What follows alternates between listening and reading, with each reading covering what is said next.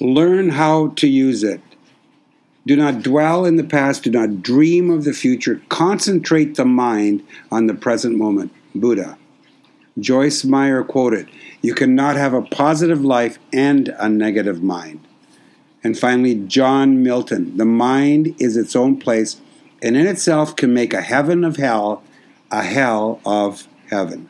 Learn how to use your mind more effectively and more often so the sunshine will always have an opportunity to shine upon you. An airbag might be a good example of how to protect your glorious mind and allow more sunshine into your life.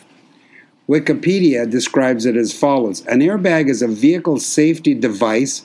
It is an occupant restraint consisting of a flexible envelope designed to inflate rapidly in an automobile collision to prevent vehicle occupants from striking interior objects such as the steering wheel or window. We all have a mind bag. Unfortunately, we were never given the instructions or even taught how to operate it effectively. Your mind bag protects you from collisions that derail or immobilize you. In order to employ this mind bag, absolutely reject any and all thoughts that do not serve you, your purpose, your vision, or your goals.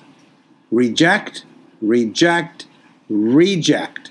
This is the only way that your mind bag works, by design and not by autopilot or default. Working by design requires daily dogged discipline, but after a while, it becomes second nature. The dialogue that you receive daily absolutely determines the results in your life. You have to decide what you're going to do with this dialogue that comes into your conscious mind. You can accept or reject it. If you decide to accept it, then you should consider it to be fairly important information that's going to serve you proactively. It begins and ends right here. You have a choice. You can decide what you're going to do with this information. Most people are processing this information by autopilot and default. They're not really aware of all this thinking that's coming into their conscious mind. It's entering their conscious mind and they're just accepting it by default or by autopilot. They don't know that they don't know. The other choice is to take this thinking that is coming into your being and basically process it by design. You're going to determine absolutely right down to every specific detail of every single thought what you're going to do. You're going to accept or reject it. If the information does not serve you, then you must absolutely reject it.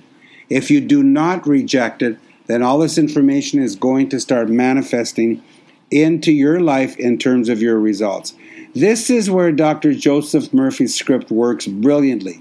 Be still. Be quiet. I am in control. You must obey me. You cannot intrude where you do not belong. The only method of remaining in control is to be present in the present moment without allowing present circumstances from controlling your thinking, decision-making, or present moment happiness to the best of your ability. So, who's in charge now? Carpe momentum, onward, and Godward.